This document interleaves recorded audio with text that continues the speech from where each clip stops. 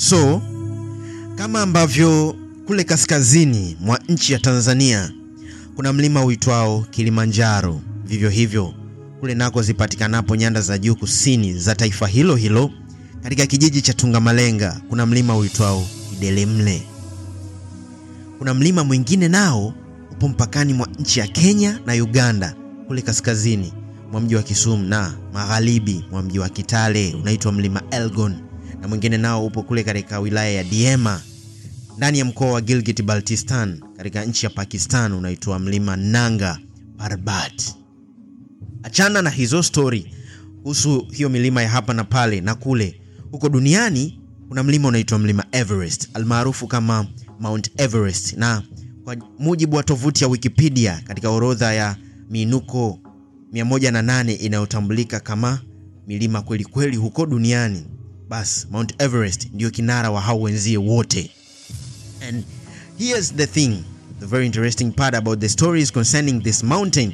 It's not about its height, but rather who was the first person to ever climb it. Na Mei 29 mwaka ule 1953, nakala mbalimbali za kuhifadhia matukio ya kihistoria huko duniani zikaongeza ukurasa uliokuwa ukimtaja Sir Edmund Hillary kama binadamu wa kwanza aliyefanikiwa kuupanda mlima Everest hata katika kilele chake.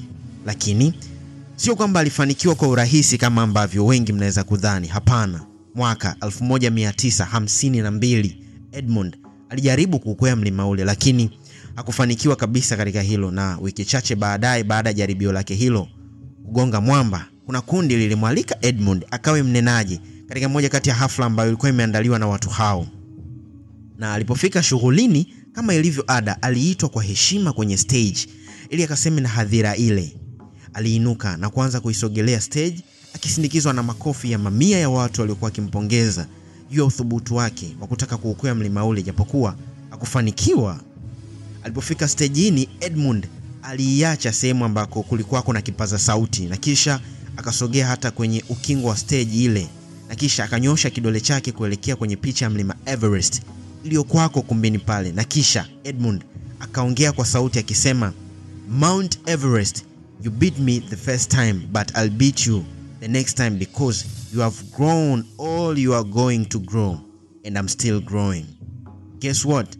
Mwaka mmoja baadaye Edmund alifanikiwa kuupanda mlima Everest na kuweka rekodi ya kuwa mtu wa kwanza kuupanda mlima ule na kujitwalia heshima kadha wa kadha ambazo nimekutajia hapo awali.